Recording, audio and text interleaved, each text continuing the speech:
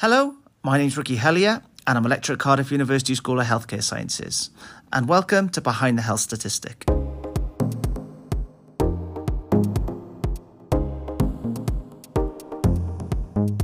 In this episode, I'll be speaking to Terence Canning from the UK Sepsis Trust and Dr. Paul Morgan, who's a critical care consultant. So later on in the podcast, Paul will go into a bit more depth about what sepsis is. But essentially, it's an overreaction of the body's fight against infection. And that infection could be a fungus, it could be a bacteria, it could be a virus. This overreaction ends up causing damage to our tissues and damage to our organs. And patients become really, really unwell and can go into organ failure and even die. If spotted early enough, sepsis can be quite treatable, but unfortunately it still kills around about 48,000 people in the UK alone each year. So now over to Terence, who's going to tell us his story.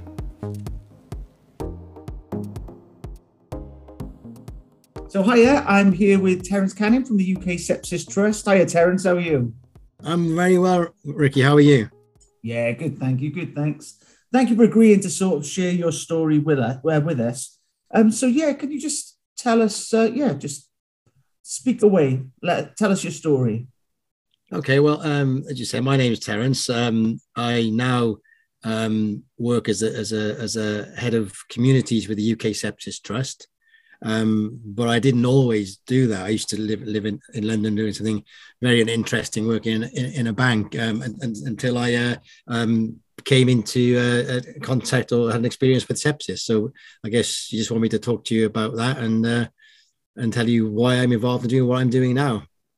Yeah, absolutely. If you can, please. Yeah. Okay, so it's not a story about me, although I'm involved in it. It's more of a story about my brother. My brother was a 41-year-old man, happily married with a 3-year-old daughter, Sophie, married to Manuela.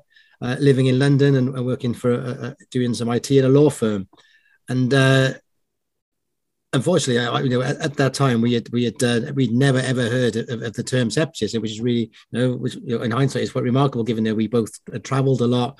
We were very similar in age, 18 months apart. We've both been to universities, we were educated, but we'd never heard of that. And in fact, the first time I'd heard or seen the word sepsis, unfortunately, was on my brother's death certificate. And I'll tell you how that all unfolded and the timeline around Mark. And I think it's important to recognise the timeline and refer to the timeline because it's actually very, very quick the way this worked out and played out. So. And how many hands Mark actually went through throughout the experience. So the story begins back in, it was end of May 2012, so coming up to 10 years now. It feels like, sometimes much longer and sometimes much less, but it was the end of May and it was my brother's wedding anniversary. So him and Manuela and Sophie went out for something to eat in Greenwich in Southeast London where they were living. And this was on the Friday night. On the Saturday, all three of them had what they thought was a tummy bug.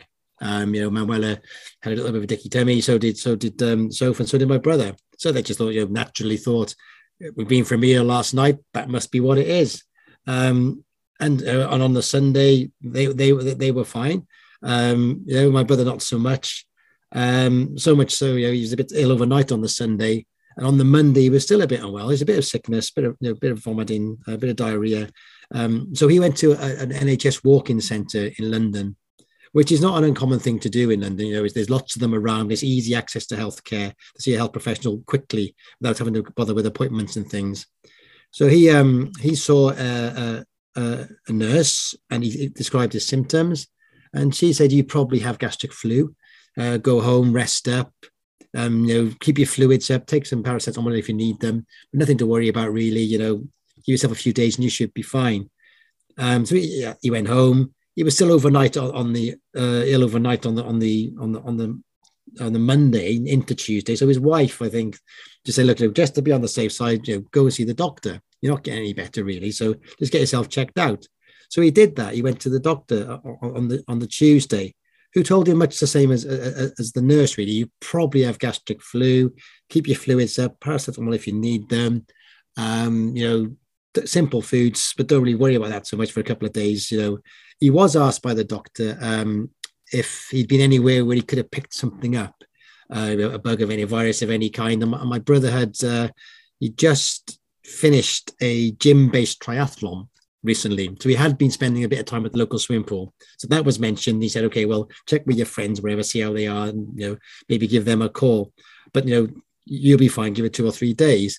And I'll come back to this in a second, because I think a lot of this is about behaviors in a way, and including my own later on, which obviously will come, it will make sense a bit further down the line. But my brother went home from the doctor on the Tuesday and waited to get better, as you would do, took the advice he was given.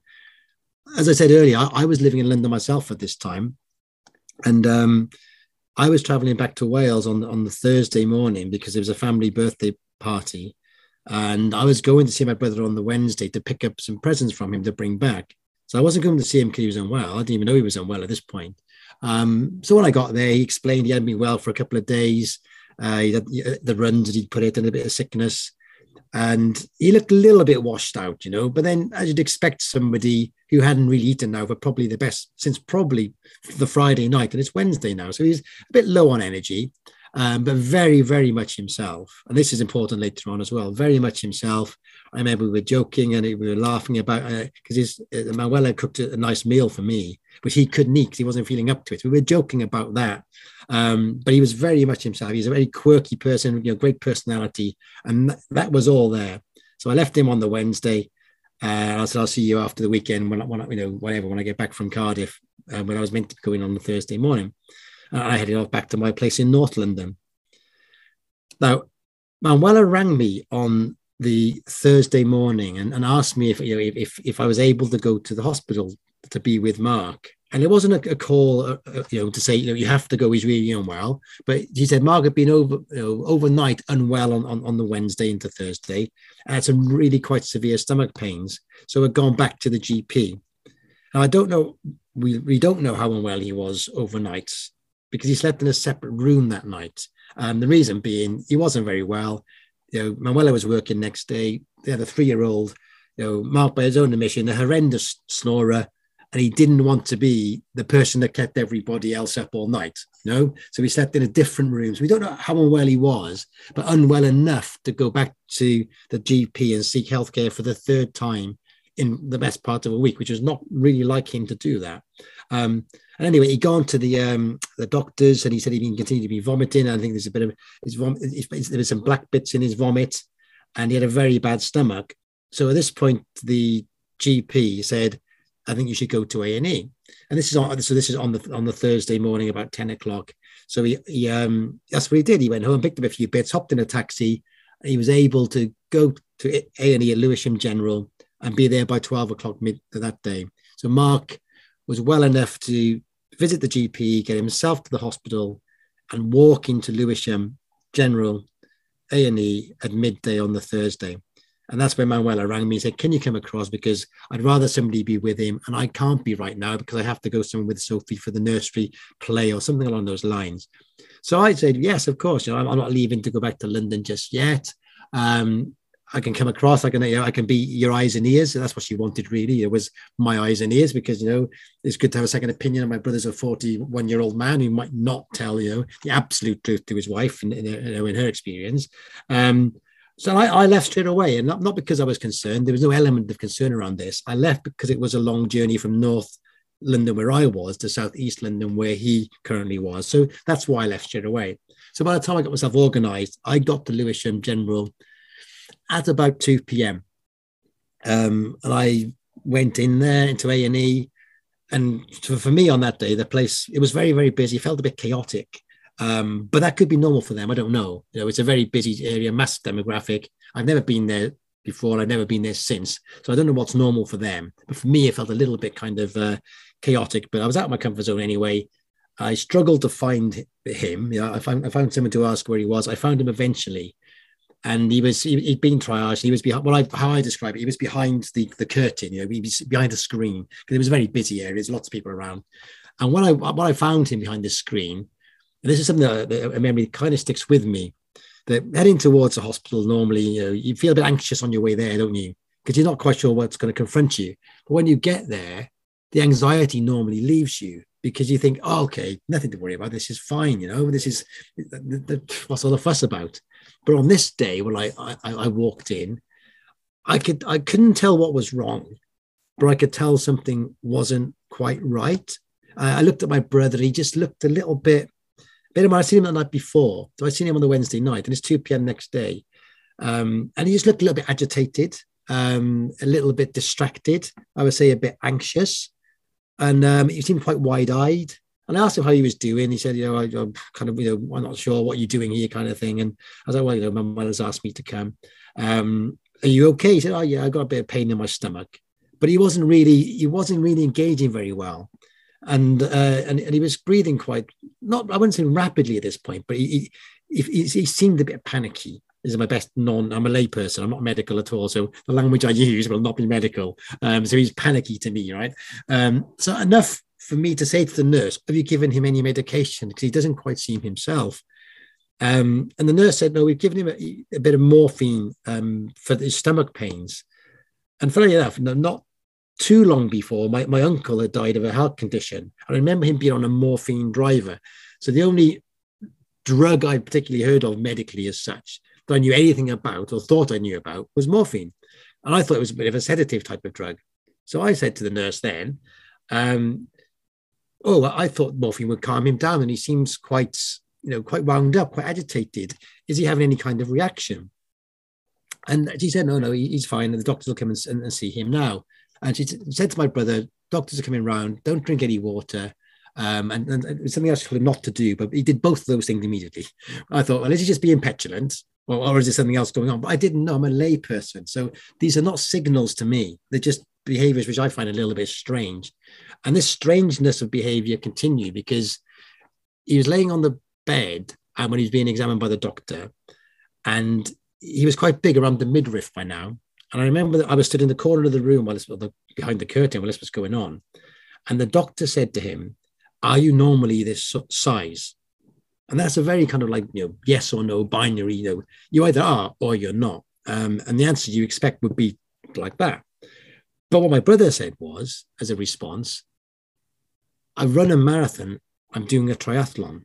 And I thought that's a strange answer to give to that question. Why are you behaving like this? I didn't think it meant anything, but I thought that's a strange answer to give. And nobody said anything. They just continued the examination.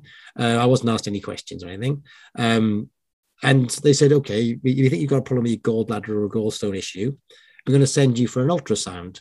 So you're going to have to get changed, whatever. So I said, what we do now? He said, well, he's going to have to get changed into a gown and etc. So again, don't drink any water or anything. And someone will come and take you down in a bit. So I was chatting to my brother, and again, he's very distracted. And I said, are you in pain? And he said, I am a bit, which is not like him at all. And I said, are you hot? He said, yeah, I am quite hot. And I said, can I cool you down? So he even let me cool him down. Again, he's my big brother. We don't have this kind of relationship as such, we're blokes. He did that. And when he was getting undressed, I had to kind of help him a bit, which again is all a bit awkward, really. I mean, we weren't discussing what was happening, but I was aware of what I was doing. I was helping him to do some of the things he couldn't do so well. Anyway, we got him into his gown, and I was carrying, I remember putting his stuff into a plastic bag, and I had his trainers in my fingers. I remember that as well. And I said to the nurse, what happens now then? What do I do? Because I've got all this stuff here. What happens? I don't know. And they said, well, he's definitely going to be admitted. So we'll let you know which ward he's going to go on to. He'll be ready about 4 o'clock. So it's probably about 3 o'clock now. So bear in mind, he's walked in at 12. It's about 3 now. He's off for his ultrasound on his gallbladder, gallstones. And I've got his stuff in a bag. So I said, well, okay, I'll go down to the canteen and I'll wait. And they said, okay, good idea. So I rang Manuela, said, look, Mark's staying in. So you best come back, drop off so for the babysitters, and we'll sort out our plan. Everything will be fine. I'll go back to Cardiff, and everything will be as it was before. So let's work this next hour or so out. So that's what happened. She came back to the hospital. We were sat downstairs joking about how much Mark's going to hate all this, the fact that he's in hospital, the attention, having to explain what's going on, all that kind of stuff. And about 4:45, whatever, we said, let's go up to the ward and see if he's there. So that's what we did. We went up to the ward and we got there just as he was arriving. He was on the trolley and he's been taken into the room and on the trolley. But he struggled. He noticeably struggled to get from the trolley to the bed, which again I thought was unusual, but not something I was flagging up. I thought he was not cooperating because they were saying to him like, do this, do that, and he wasn't doing it. And even you say go as far as to say possibly he was masking something, goofing around, you know. So typical kind of like, you know, bloke out of his comfort zone. I'm getting more embarrassed about him than saying what's going on. Why are you doing this? Cooperate, just get on the, you know, whatever. I'm taking sort of their side, if you like. Excuse me a second. So yeah, it gets onto the bed and the trolley leaves the room, and again, his behaviour was markedly changing. He first thing he said was something like, "Put your phones down, come off the phones, stop telling people what's this or that or the other, close the window." But he's on like the 5th floor of the hospital. The windows aren't open. You know, we don't have our mobile phones. It was very strange behaviour. So I called the nurse, said, "Look, you know, is he all right? Because he doesn't seem quite himself." I don't know. I'm not a little bit concerned about the way he's being brought back to the ward here. Are you going to do anything with him now? And she said, "Oh, I'll be back in a second." And by now, his breathing had noticeably sped up a bit. So I started then to go into kind of calm him down mode. I thought he was having a panic attack. I mean, as a lay person, I thought this guy, you know, my brother, he's having a panic attack. He needs something to calm his breathing down. So I was saying all those things to him, and, you know, slow to calm down, you're in the right place, all that kind of stuff. And again, he said something like, you know, come away from the window to Manuela, but she was at the foot of the bed. And he even looked at me and said, sort of nodded to the corners and say, "Who's that over there?" And when I looked around, there wasn't anybody there. And I thought, this is just getting weirder for me now. And this whole situation is getting very strange. And then he produced, the memories are quite vivid when I talk about it, but he produced like a white froth.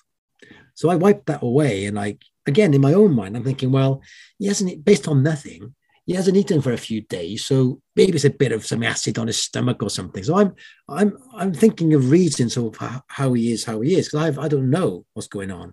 But I did call a nurse again and say, "Look, I'm worried about his breathing. Can we calm him down a bit? I think he's going into some kind of anxiety or panic attack." And the nurse looked at him and said, "Okay, what I'll do is I'm going to pop the oxygen mask onto him. I think, you know, we'll just give him a little bit of help with his breathing. So that's what I'll do. And that should calm him down a bit." At this point, and it's still only 5 o'clock, bear in mind, Mark's walked in at 12. I realised, though, that I haven't gone back to Wales yet. But more importantly, I hadn't rung my parents and told them I'm running late or why, etc., or any of these reasons why I've been out of communication. So I said to the nurse, "Okay, while you're doing that, should I pop down and make a quick phone call?" She said, "Yeah, not a problem, love. You know, go down to the car park because there's no reception up here, as you've probably worked out. And yeah, I'll sort them out. And when you come back, we'll have some more information for you. It'll all be sorted." So I left Manuela there, left the nurse and my brother on the bed. I went down to the car park. It's about 5:10. And I rang my mother and said, "Look, I'm running a bit late. Mark's got looking back now, it's like quite comical. I said, he's got a bad belly." Because I've talked to my mum, they're old people. They were in their 70s then, in the 80s now. I said, "He got a bad belly. He's seen the doctor. He's been sent to hospital. Very basic communication. Nothing to worry about. I'll give you a call back when I've spoken to doctors and I know more," which is exactly what I think anybody would have said, and exactly what they would have expected to hear. "I'll tell you when I know more." So I'm telling him, I'm downstairs in the car park telling him everything's fine. But obviously upstairs on the ward, everything isn't fine. And this is where the story gathers a load of pace. Because when I returned up to the ward, I remember it was 5:15. Because when I remember looking at my phone on the way up in the lift, and as I came out the lift door, I could only describe this as something as a scene from sort of Holby or Casualty. And when I see those scenes now, they still make me shiver a bit because the drama is so similar to the reality of it that I could hear Manuela screaming. I could hear a buzzer of some kind or a siren. And like I heard that someone say, "Move her out," or "Move the family out," or something like that. And they were calling for a crash team. So I'd been gone for 5 minutes. And then by the time I got back, my brother has had the crash team called, and we're taken into a side room and told he's having some kind of episode, a fit or a seizure or something. and they're going to work on him and sort him out, but nothing to worry about. Stay where you are, and somebody will come and speak to you in a bit. It was, let's say, 5:30 now. We waited a short while, probably till about 6ish, and a nurse came in and said, don't worry, guys. They're sorting him out, they're settling him down. Nothing to worry about. Somebody will come back and speak to you in a second. And the seconds went on. It seemed like a very long time we were there. It probably wasn't in reality, but it felt like a long time. But we waited, and then somebody else came to see us. And this time, it wasn't the nurse we'd been dealing with. It was a male doctor, and I don't remember his name, but I do remember him saying he was Dr. whoever from the surgical team.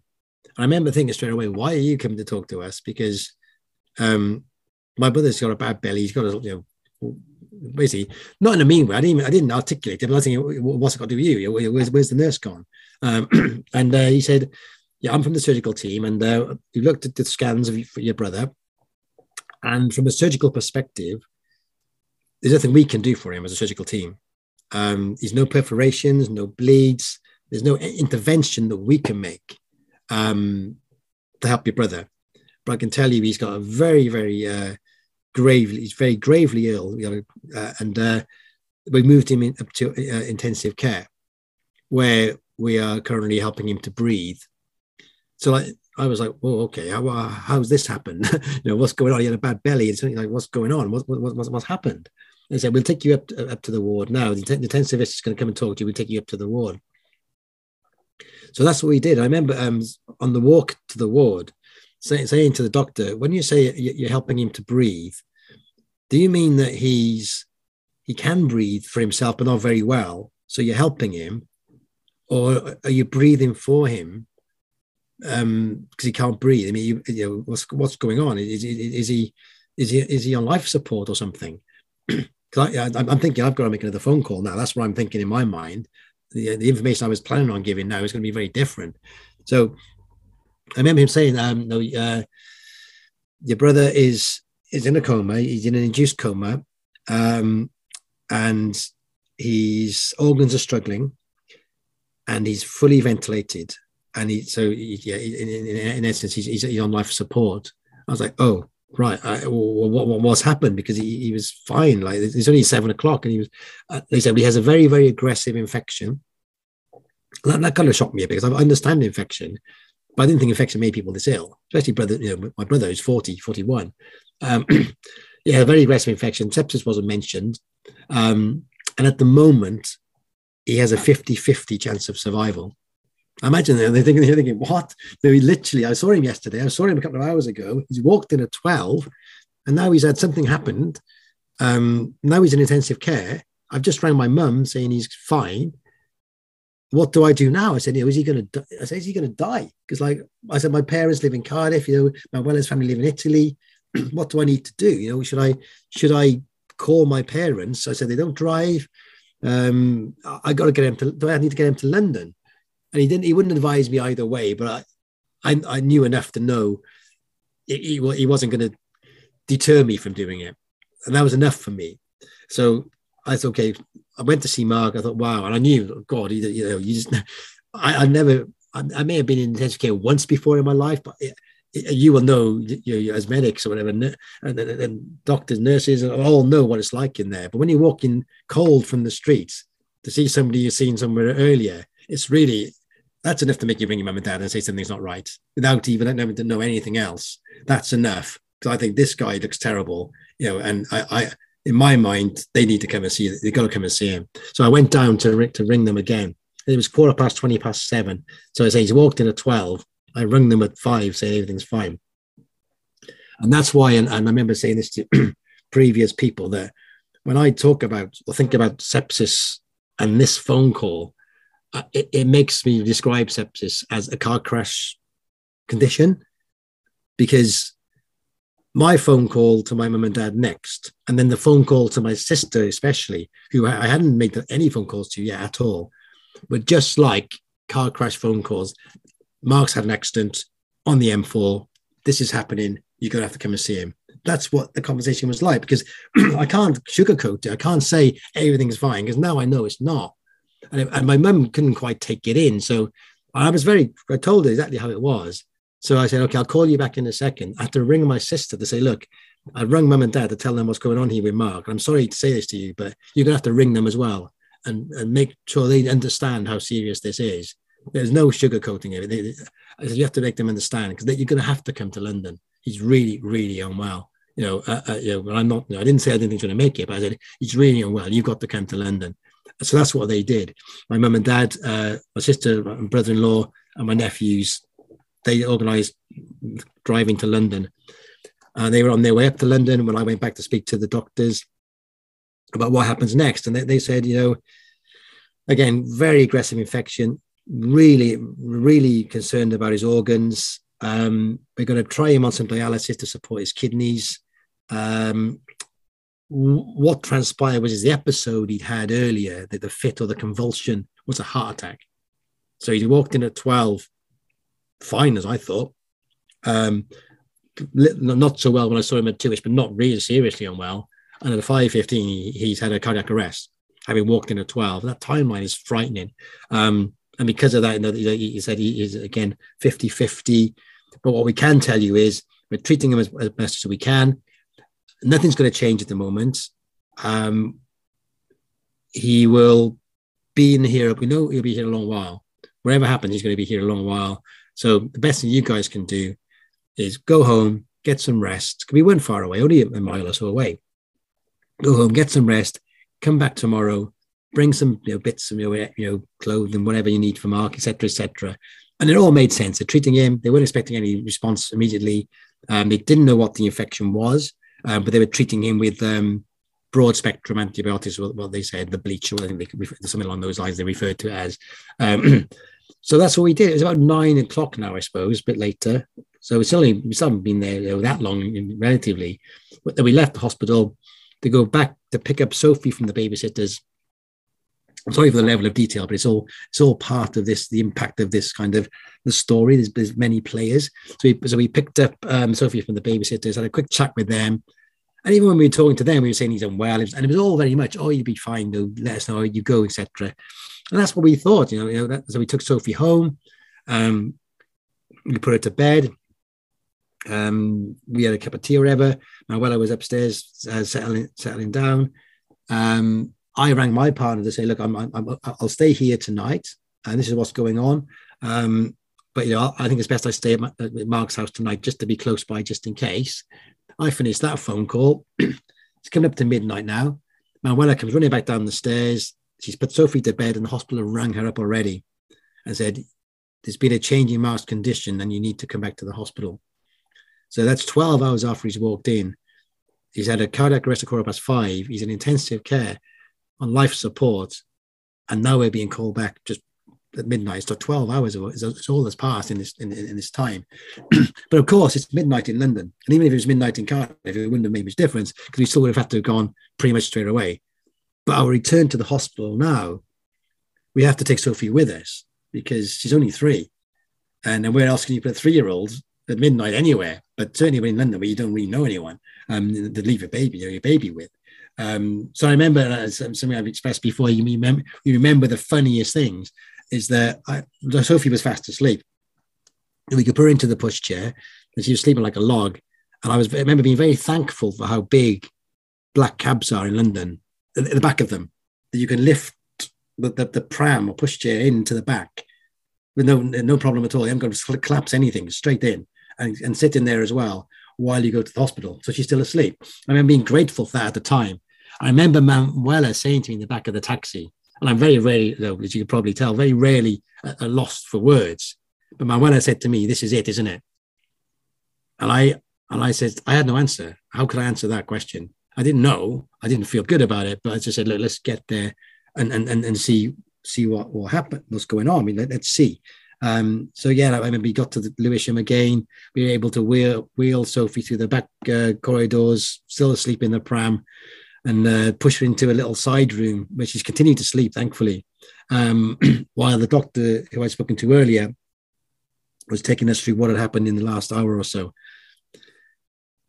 And what had happened then was Mark's dialysis machine, or not the dialysis machine, Mark's ability to function with the dialysis machine wasn't good enough. I think they said it was starting to clog. So they couldn't, I guess it means they couldn't get the blood. I don't know, as I said, not medical. They couldn't get the blood pumped through at the level they would like to in order for it to be effective. So they say this isn't really working for him. So we've got problems now because we're struggling to support his kidneys. And he hasn't really responded to much. He's on quite a high end of most of the things we're giving him. So when we talked, and I remember this conversation again vividly, he said, when we talked to you about odds earlier, about his chance of survival, we're now thinking in terms of odds against him surviving. And I remember saying to him again, like, well, what are they? If we're talking odds, it was 50-50 before. Are we 60-40? Are we 70-30, 80-20? Where are we in the, and I was getting nothing back. I think, well, you started the odds conversation. And I'm getting up to 90-10 now, and I'm getting nothing back. Now I'm thinking 90 to 10, 9-1. They're not good. They're not good odds. If you're a betting man, you're not snapping those up. So I'm thinking, okay, this is not going to end well. This is not going to end well. I can just tell. And I went to see Mark then, and I noticed that his shins was looking quite black. And I thought, I've not seen this before, but I remember my mum saying about her sister who died of septicemia a few years previously, how her body had changed color. I never saw it, but I remember her saying that. And I thought, God, she's dead, right? She didn't survive. I'm thinking, he's going to die. And my mum and dad are on their way to the house where we're no longer at, because we're back at the hospital. And when they see him, they're going to know the outcome. And I can't give them false hope. So when I talk about what sepsis is to me, it is that kind of, this car crash thing where everything moves really quickly, which you don't quite understand, multiple organ failure, alarms going off. This in my experience, it's not everybody's experience, in my experience. And then having to ring your parents or text your sister again to say, we're not at the, when they're close enough to be safe to tell them, we're not at the house anymore. So when you're close, can you come straight to the hospital? Because I think it's probably best you see him first. We're still here, basically. We have to come back. So the other thing that sepsis was to me was then having to, excuse me, meet, my parents, my sister in a car park at 3 o'clock in the morning to explain to them the severity of what they're walking into. Because, and in reality, he's probably not going to make it. And they're amazing. I don't know how they did it, but their ability to cope with that and then go up and see him was quite remarkable.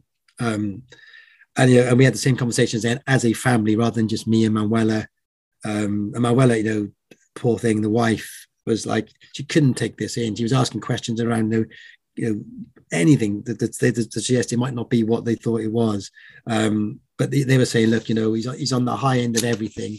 We're doing our very best, and the next few hours are crucial, but we can't really give him any more than what he's getting at the moment, but we will do our very, very best for him. So this is now on it's early hours, but this is the Friday now. We're well into the early hours of the Friday morning. So we stayed with him for a while. My mum and dad say they're not the youngest people, so they went back to Manuela's house, and we stayed at the hospital, and they came in there, and they had some sleep. And they came back in. We had a day of seeing what might happen, what wouldn't happen. We were able to, on the Friday afternoon, call around some of Mark's more local friends and tell them, what was going on. So again, this whole process of making the phone calls and people coming and going, having to try to explain what was happening when you didn't really know yourself, but, other than, it was bleak. And I remember then a conversation late on the Friday night, going early into hours of Saturday, where they said, look, we really can't give him any more. And what they said was, they were brilliant. They did a really good job. What they set up was, how they described it was that all of the sort of treatment we're giving him to help him is now getting to the stage where it might begin to harm him. So it's what we're going to consider doing now is withdrawing the treatment and not withdrawing the care. They didn't there. That was very clear. They weren't withdrawing care. The care was amazing, round the clock. There wasn't a time where there wasn't someone by his side.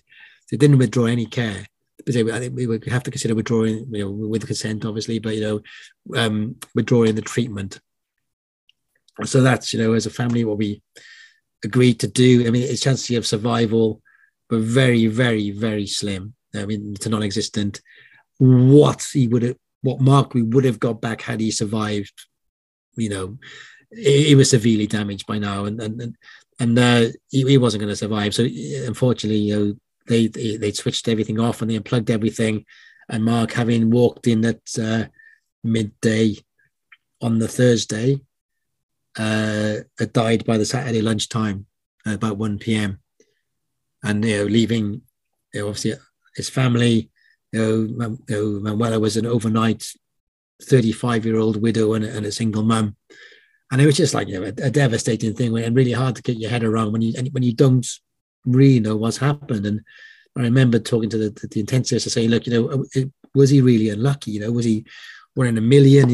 What went wrong? And he just said, look, it doesn't matter what the history of the person is really when they or the age of them when they arrived to me. As Mark arrived, his chances of survival were never great, because he was so unwell when we got him.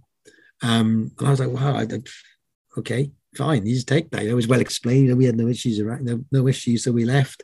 My brother, being the awkward bugger that he was, he managed to die on the. That's the funny thing actually, because it was coming up again. It's his 10th anniversary this year, which again is a big Queen's party, the Jubilee of some kind. So it would have been the previous Jubilee to this one that he would have died on 10 years ago. So whatever it is this time, it was the last one. So it was a 3 or 4 day bank holiday or something. So we couldn't go back to the hospital to get Mark's death certificate until the Wednesday. He died on the Saturday, but I couldn't go back to the administrative bit of the hospital until the Wednesday. So we had to wait all of that time. No one's fault. That's just what it was. And that's when I went back on the Wednesday and I picked up the death certificate. And I remember looking at it across the desk, I seen this teeny little word upside down as well. And it said primary cause of death. When I turned it around, it was sepsis. And I said, never heard of it. It hadn't been mentioned. I never heard of it. I'd heard of septicemia. I didn't know they were linked. It's an old person's illness in my mind. And that's what he died of, sepsis. I was like, wow, what is that? So I didn't immediately go away. I think I have to find out what this is. We've got like my mum and dad, my sister, the whole family, Manuela, Sophie. She's a baby. She's 3.5 years old. That needed to be sorted out. And that's what we were doing. That's what all the focus was around that. So it was a while later when I actually started to look at what sepsis was, when somebody asked me about it. And I was a bit embarrassed, so I didn't really know. I was like, God, my brother's died of something. I don't know what it is. So I did what everybody does when they don't know something. I Googled it, and I Googled sepsis, and it popped up. And actually, somebody's asked me about a charity around sepsis. I Googled sepsis charity first and foremost, and I eventually found like 3rd or 4th on the list below a couple of academic papers.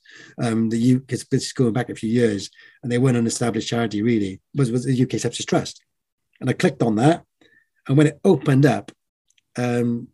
And this is like, it's quite funny in a way that the first thing it said was at that time, sepsis is the body's reaction to an infection, and 37,000 people a year die from it, which is more than breast, bowel, and prostate cancer combined. I remember that being the banner headline on this thing. I was like, wow, hang on a minute. Reaction to an infection. My brother, I know about infections. 37,000 people a year.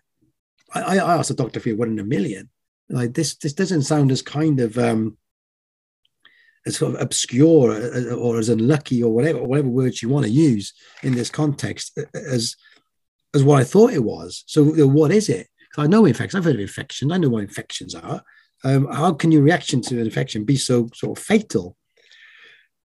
And then I looked at what the symptoms were. The other thing they had flashed up on this like the 1970s sort of style website. It was an awful website. It was terrible. It was like my grandmother's bedroom. It was terrible. It was all everything was wrong with it. But apart from the information, which was what I was looking for. And then it had the symptoms of sepsis. And it was done as an acronym. And this is where I think things start to hit home. And then I'll come back to behaviors in a second. But the acronym for sepsis that they had was slurred speech or confusion. Now, my brother, I wouldn't say he was slurring, but he was definitely confused. It didn't mean nothing to me. I didn't know confusion was linked to infection. I know that now. It's a real key indicator. As you guys will know that somebody who's confused, who's a Mark's sort of age group, that should be important. But I didn't know that. I was useless in that situation. Extreme shivering or muscle pain. I asked if he was in pain. He said, yeah, he did. And he was heavy-legged because I had to help him get undressed. P, passing no urine in a day.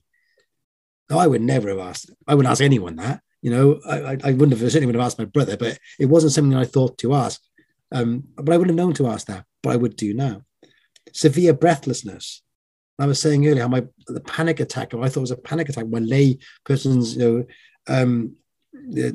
diagnosis, a panic attack. He was severely breathless. I would describe him as chasing breath, if anything. I was severely breathless.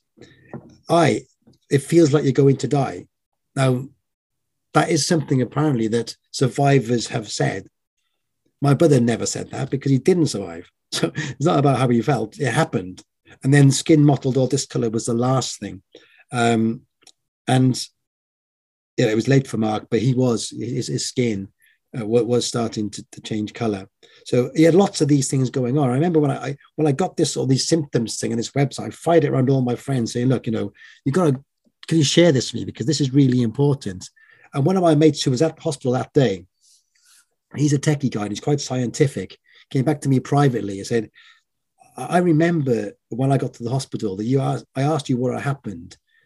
And he said, the way you were describing your brother is really pretty well covered in that symptoms card you've just sent me. And I hadn't done that because I was trying to prove any points. I don't remember the conversation I had with him in the hospital. I had so many conversations, but he's only had one with me. So he remembered it. And he said, how you described him, it's not far off what that is saying there. And I was like, oh, okay. Right. Could this have been different?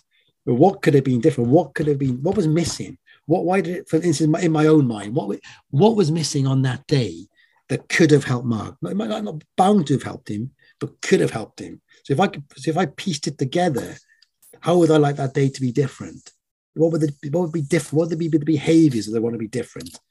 So the first one, when I think back over it, was when Mark accessed healthcare in the community, when he saw the nurse, when he saw the GP the first time, he was told to go home, to take some fluids, rest up, don't worry about eating, etc.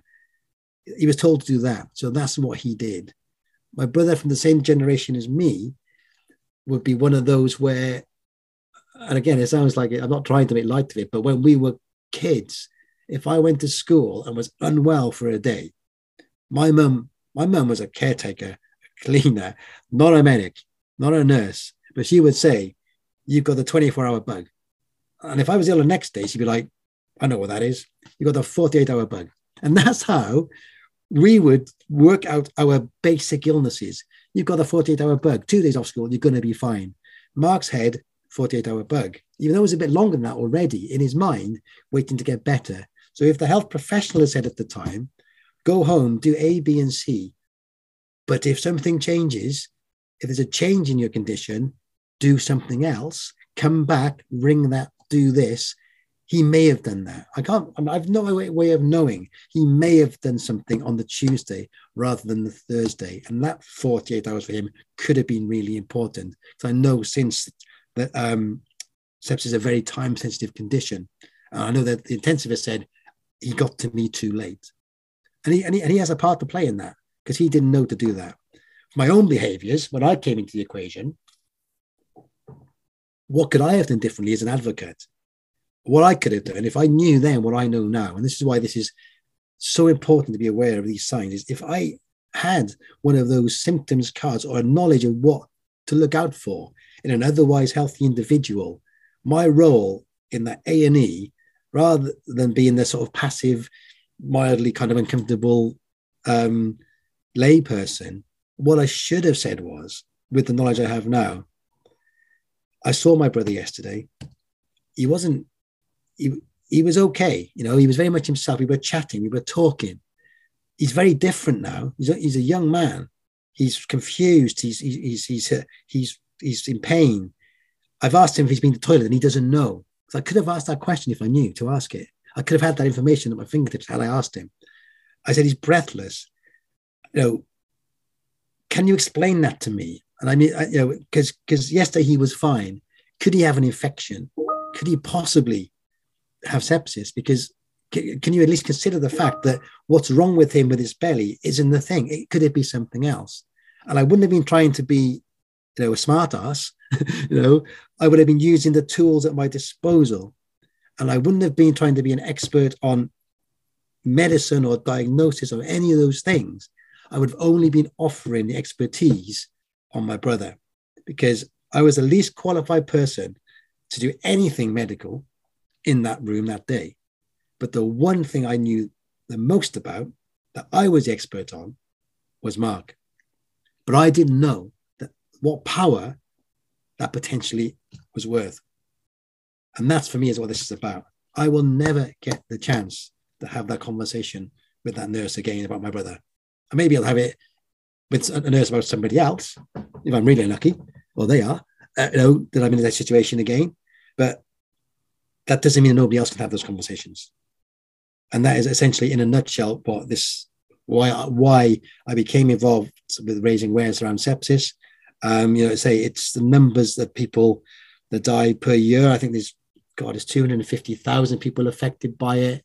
Around 48,000 of those die, which I said earlier is more than breast, bowel, prostate cancer, road traffic accidents, HIV and AIDS combined, more than lung cancer 1-to-1, more than heart attacks 1-to-1.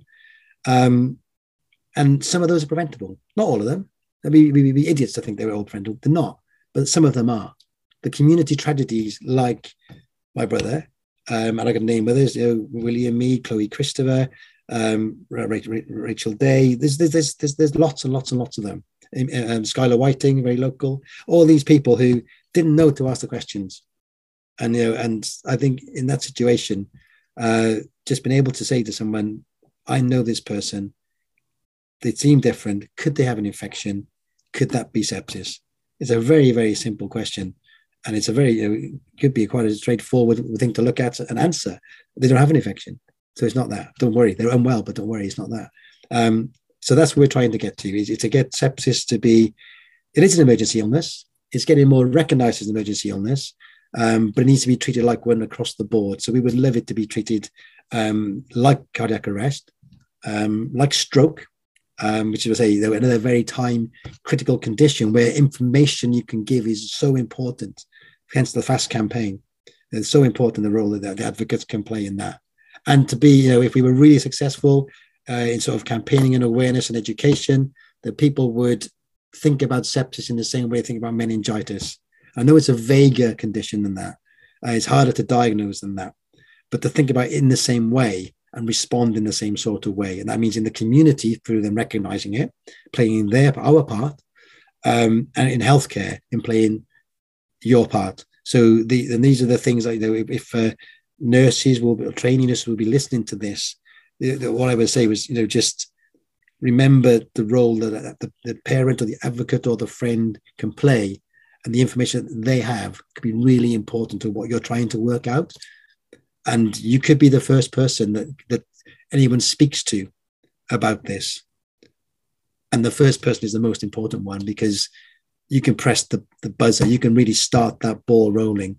And it's, as I say, Mark's condition, I know he spent a lot of time in the community, but he walked into hospital at midday on the Thursday. He was in cardiac arrest by 5:15 and multiple organ failure by 7.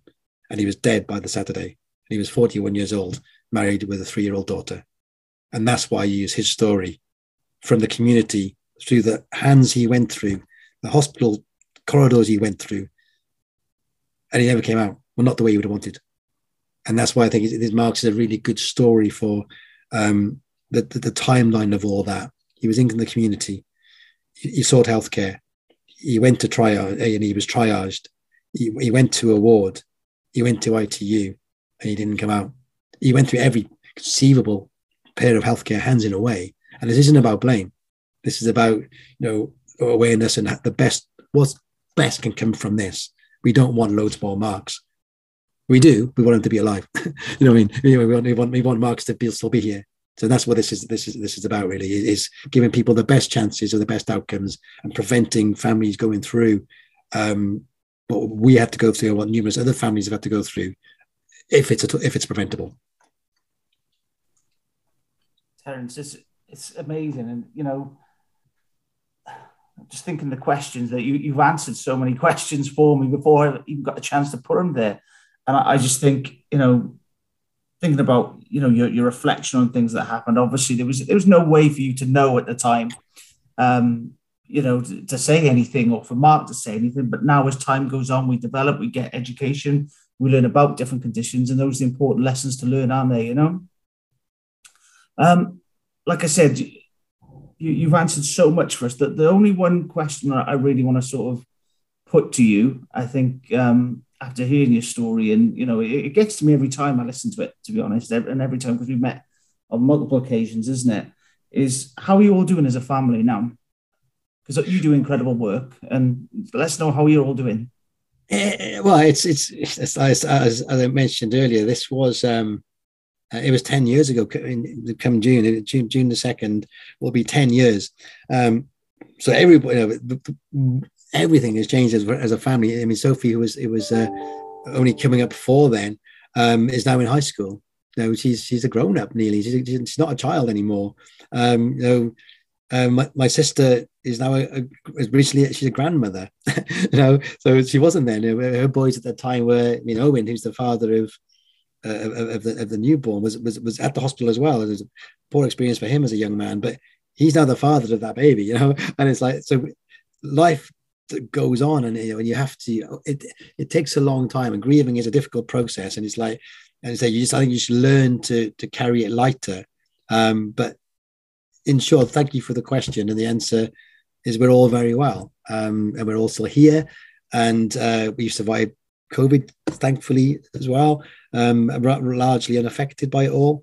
We've managed to pick up the pieces and get on with our lives. And it's not, we always remember Mark very fondly with a smile. But I think as a family, we're strong and we're good and we're here, and we're all very well. And I'm getting married in December. So I've met the whole my life has changed inexplicably since then. I mean, I was living in London, and I didn't see my family quite so much. I wasn't involved in this sort of stuff at all. So there's been a remarkable change in the way we're now living our lives to probably what we were before. So we're all very well. Thank you.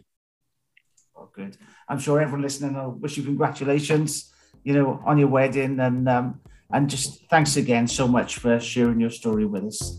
Thanks, Terence. Bye now. So a huge thank you to Terence for sharing his and his family's story with us. I'm sure you'd agree it's extremely powerful, and I just think you have to commend Terence on the incredible work that both he and the UK Sepsis Trust do in terms of increasing public awareness of the condition. Now we're going to learn more about the pathophysiology of sepsis, and over to Paul Morgan.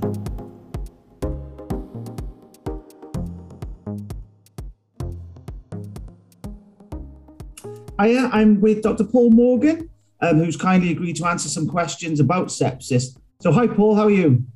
Hi, Ricky, I'm not too bad, thanks. Can you just tell us a bit about yourself?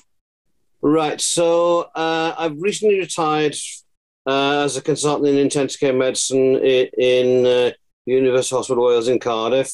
And as part and parcel of my role, I was the sepsis lead for the health board. And I've retired now, but I've returned to a part-time role working in the post-anesthetic care unit.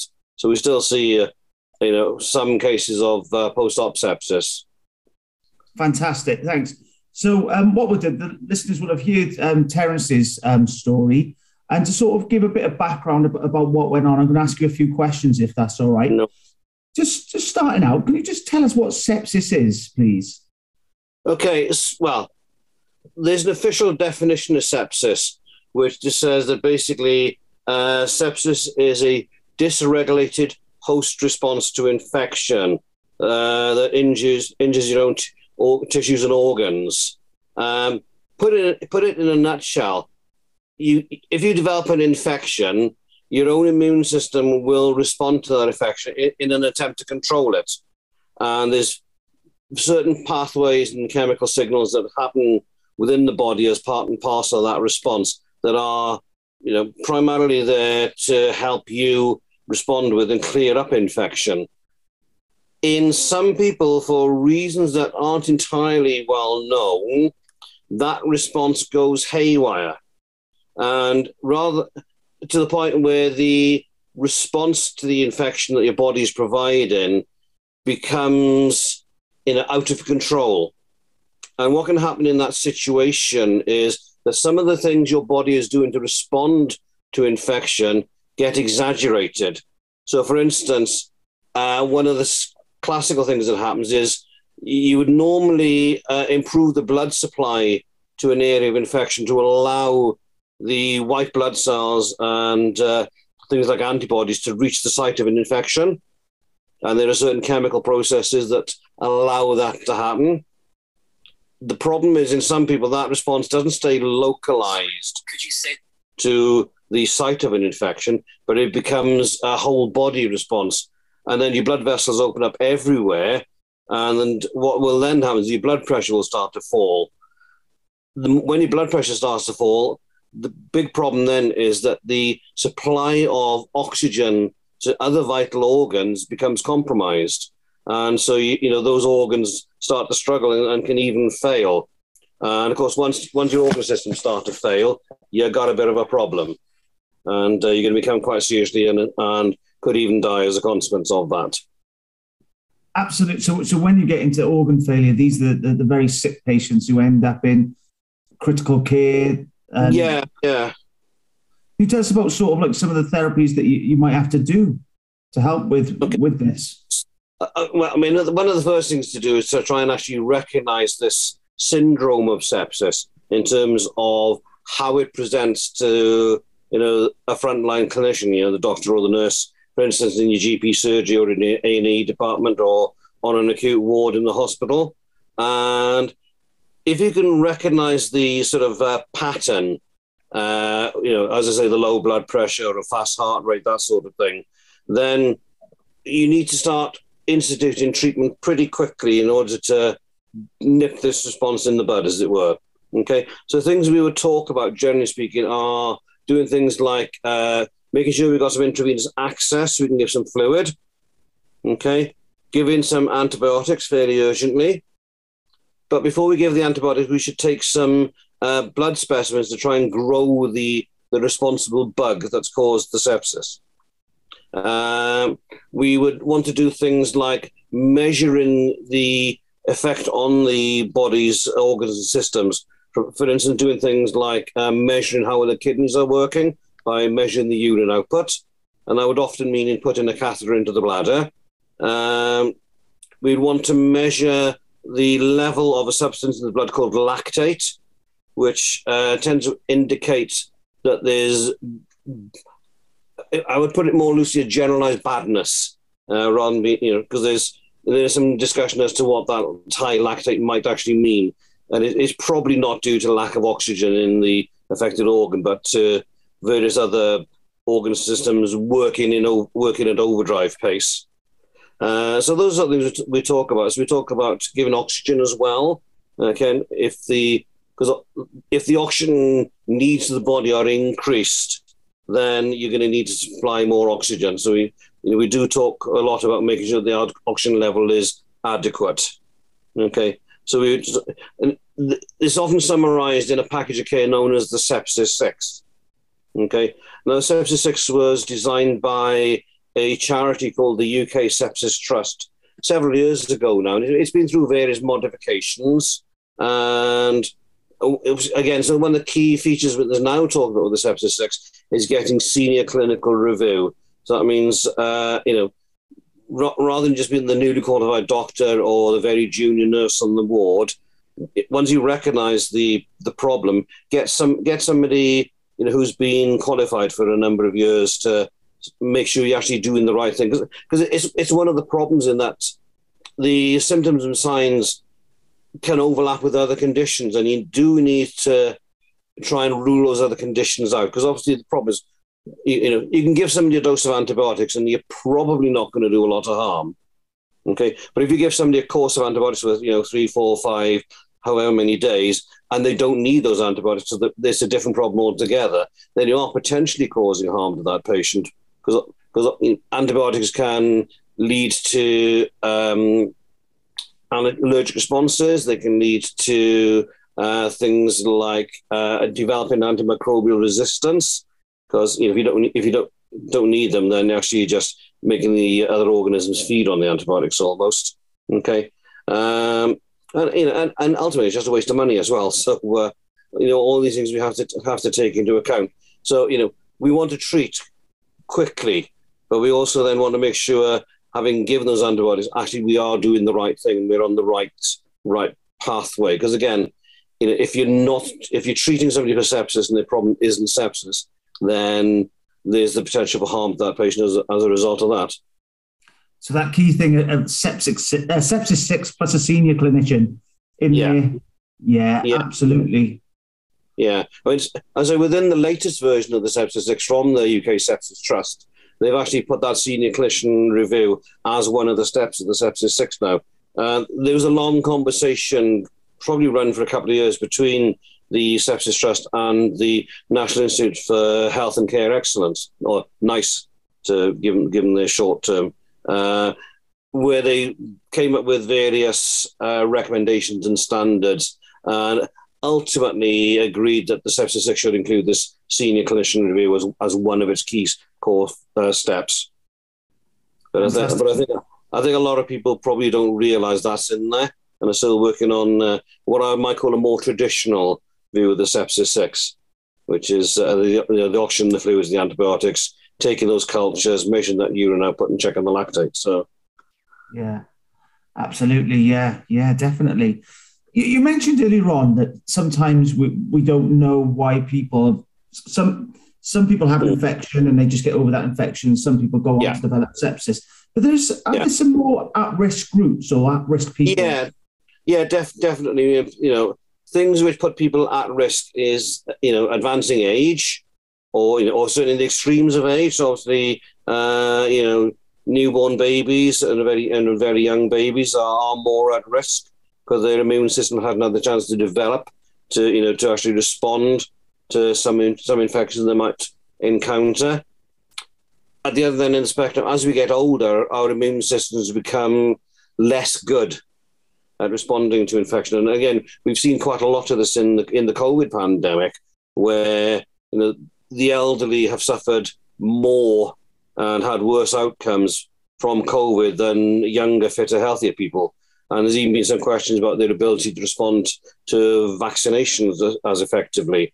And again, that's because the immune systems, it unfortunately, like all the rest of your body, starts to age and starts to become less good at what it's doing. Yeah, absolutely. So I mean, there are other risk categories there. Anybody who's been put in what I would call the immunocompromised category. So that's people who've got who've been treated for various conditions, where they might be, for instance, let's say they've had an organ transplant, so they're on drugs to suppress the immune system there, or people who are needing steroids for a variety of other conditions. People with diabetes are less good at fighting infection, so they are at higher risk. So there are a number of things that are actually pretty common, surprisingly. And anything else which can affect the function of the immune system, even if it's temporarily, like having surgery, for instance. Surgery has an effect on the immune system and makes you less able to cope with a big infection. So all these things would raise your likelihood of diagnosing sepsis. if your patient was in one of these categories. So I suppose for like any sort of students listening, any clinicians listening, junior clinicians listening, it's about thinking about those simple measures, like we said, but also thinking about those at-risk categories. Yeah. Yes, definitely. Yeah. In terms of how can we? Because some of these things seem, you mentioned COVID and that, and there's been a lot of talk about vaccines and stuff like that. Yeah. Are they a useful tool in preventing sepsis? Fundamentally, in order to develop sepsis, you have to have an infection as a starter. And so obviously, if you can prevent infection through vaccination, then you prevent that patient developing sepsis from that particular infection. And again, there's been a lot of talk about, obviously COVID is very topical at the moment.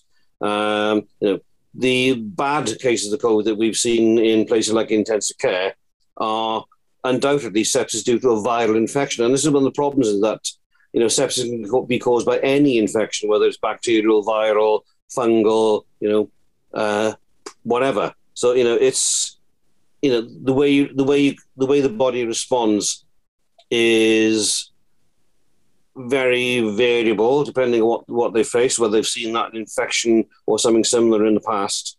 But clearly, prevention is far better than cure in this setting. So it's very important, for instance, good aseptic technique during surgery or any practical procedures.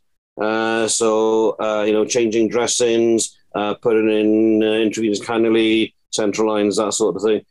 Good aseptic technique is probably one of the most important preventions. One of the commonest infections we see in hospital is actually a urinary tract infection because somebody's got a catheter in their bladder. We call it a catheter-associated UTI. So it's important that anybody who's got a urinary catheter in has the need for that catheter reviewed on a daily basis, and try and get that catheter out as soon as possible, because otherwise that tube is just a portal for infection, essentially. So all these things are really important. Prevention, as I say, it's far better than cure. So let's try and keep a clean, healthy lifestyle. I mean, I'm not talking about going completely overboard and wearing gloves everywhere and washing your hands 30 times a day, etc. But clearly, good basic personal hygiene is really important in everyday life. But obviously then in situations where that hygiene requirement is elevated, for instance, working in a hospital, actually dealing with patients, good hygiene is important, and particularly when you're doing those procedures which potentially put the patient at risk of developing an infection. So as basic thing, wash your hands regularly, good hand hygiene, and when you're actually doing those practical procedures, good aseptic technique. Absolutely. I'll do a couple more questions, Paul. This is brilliant. No, thanks ever so much. In terms of prognosis of sepsis, what's it like? And are we getting better with morbidity and mortality with regards to sepsis? Okay. That's opening the can of worms in itself, because, one of the fundamental problems is actually capturing the data in the first place. We've gone to a situation where, 10 years ago, we thought there might be, 37,000 deaths a year in the UK from sepsis. And those, as data gathering has improved over the years, that figure went up into the, in the 40,000 plus to the 50,000 plus. I think we're probably looking at somewhere around the 52,000 deaths a year mark. That's deaths. And the number of cases we think we see, again, 10 years ago, we were probably looking at just over 100,000 cases a year. That went up fairly dramatically to the point where we're looking at well over 250,000 cases of sepsis each year. So it's difficult to say whether we're better, worse, or indifferent on that basis. We may just be better at recognizing and capturing the data. So, but clearly, what we can see is that patients who receive the sepsis 6, if it's done properly, tend to do better. Okay, clearly, at the other end of the spectrum, what we see is those who are developing sepsis and is not recognised and not treated in an appropriate timely manner, kind of really bad outcomes. And unfortunately, we have seen, a number of people who've been seriously damaged by sepsis and have died, say 52,000 deaths a year. Most of those are going to be in those categories we were talking about earlier on, in terms of being elderly, maybe having some other disease processes such as diabetes, etc. And again, data we've captured doing studies in Wales shows very much that the majority of people who develop sepsis and sadly die as a consequence do fall in that more elderly population with the comorbidities. But we see every so often, and it often hits the headlines these days. Somebody who's young, fit, and healthy developing sepsis, it's not recognised for some reason. The presentation is delayed for whatever reason. The person themselves doesn't realise how ill they are, and we'd sadly see people, losing limbs and even losing their lives in intensive care units because we've not been able to intervene quickly enough to stop that infection spreading and stopping the body's response spreading. Absolutely. There's one sort of final question. This is just anecdotal. It's funny, I think when I started back years ago, 20 years ago nursing, and when I would talk about sepsis to people on the street, to my family, they would always say, not you heard of it, septicemia. Do you mean septicemia? Yeah. But now that seems to have changed a lot. And what do you put that down to? Yeah, I think you're right there, Ricky. I think again, even within the medical profession, I qualified as a doctor in 1985, and at that stage we didn't even have a definition of what sepsis was or is. Various terms were bandied around as septicemia, blood poisoning. Sometimes people call it sepsis, and they often still do, refer to something like chest sepsis or urosepsis, which is not terribly helpful. So it took a long time for people to come up with a definition of sepsis. I mean, we actually, we didn't get the first, what I call proper definition of sepsis until about, I think it was about 1992.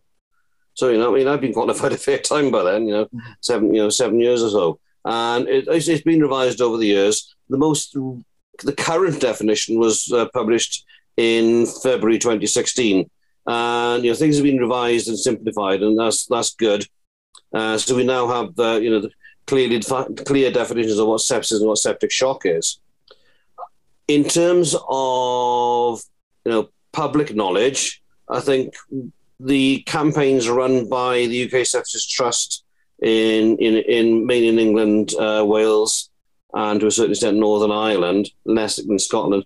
In Scotland, they've had an organisation called the Fiona Elizabeth Agnew Trust, who've been obviously running a lot of sepsis publicity campaigns as well. I think those campaigns have been quite successful at getting that word sepsis into the public language, should we say. And there's been really useful examples of how that's been portrayed in, for instance, soap operas in Coronation Street. A couple of years ago, they had a big story based on a child with sepsis, and and that's also been in other programs as well. So there is, the publicity side of things has been helpful. I mean, getting that terminology into the public domain, it's been pretty successful, to the point where you're actually almost worried about becoming a victim of your own success.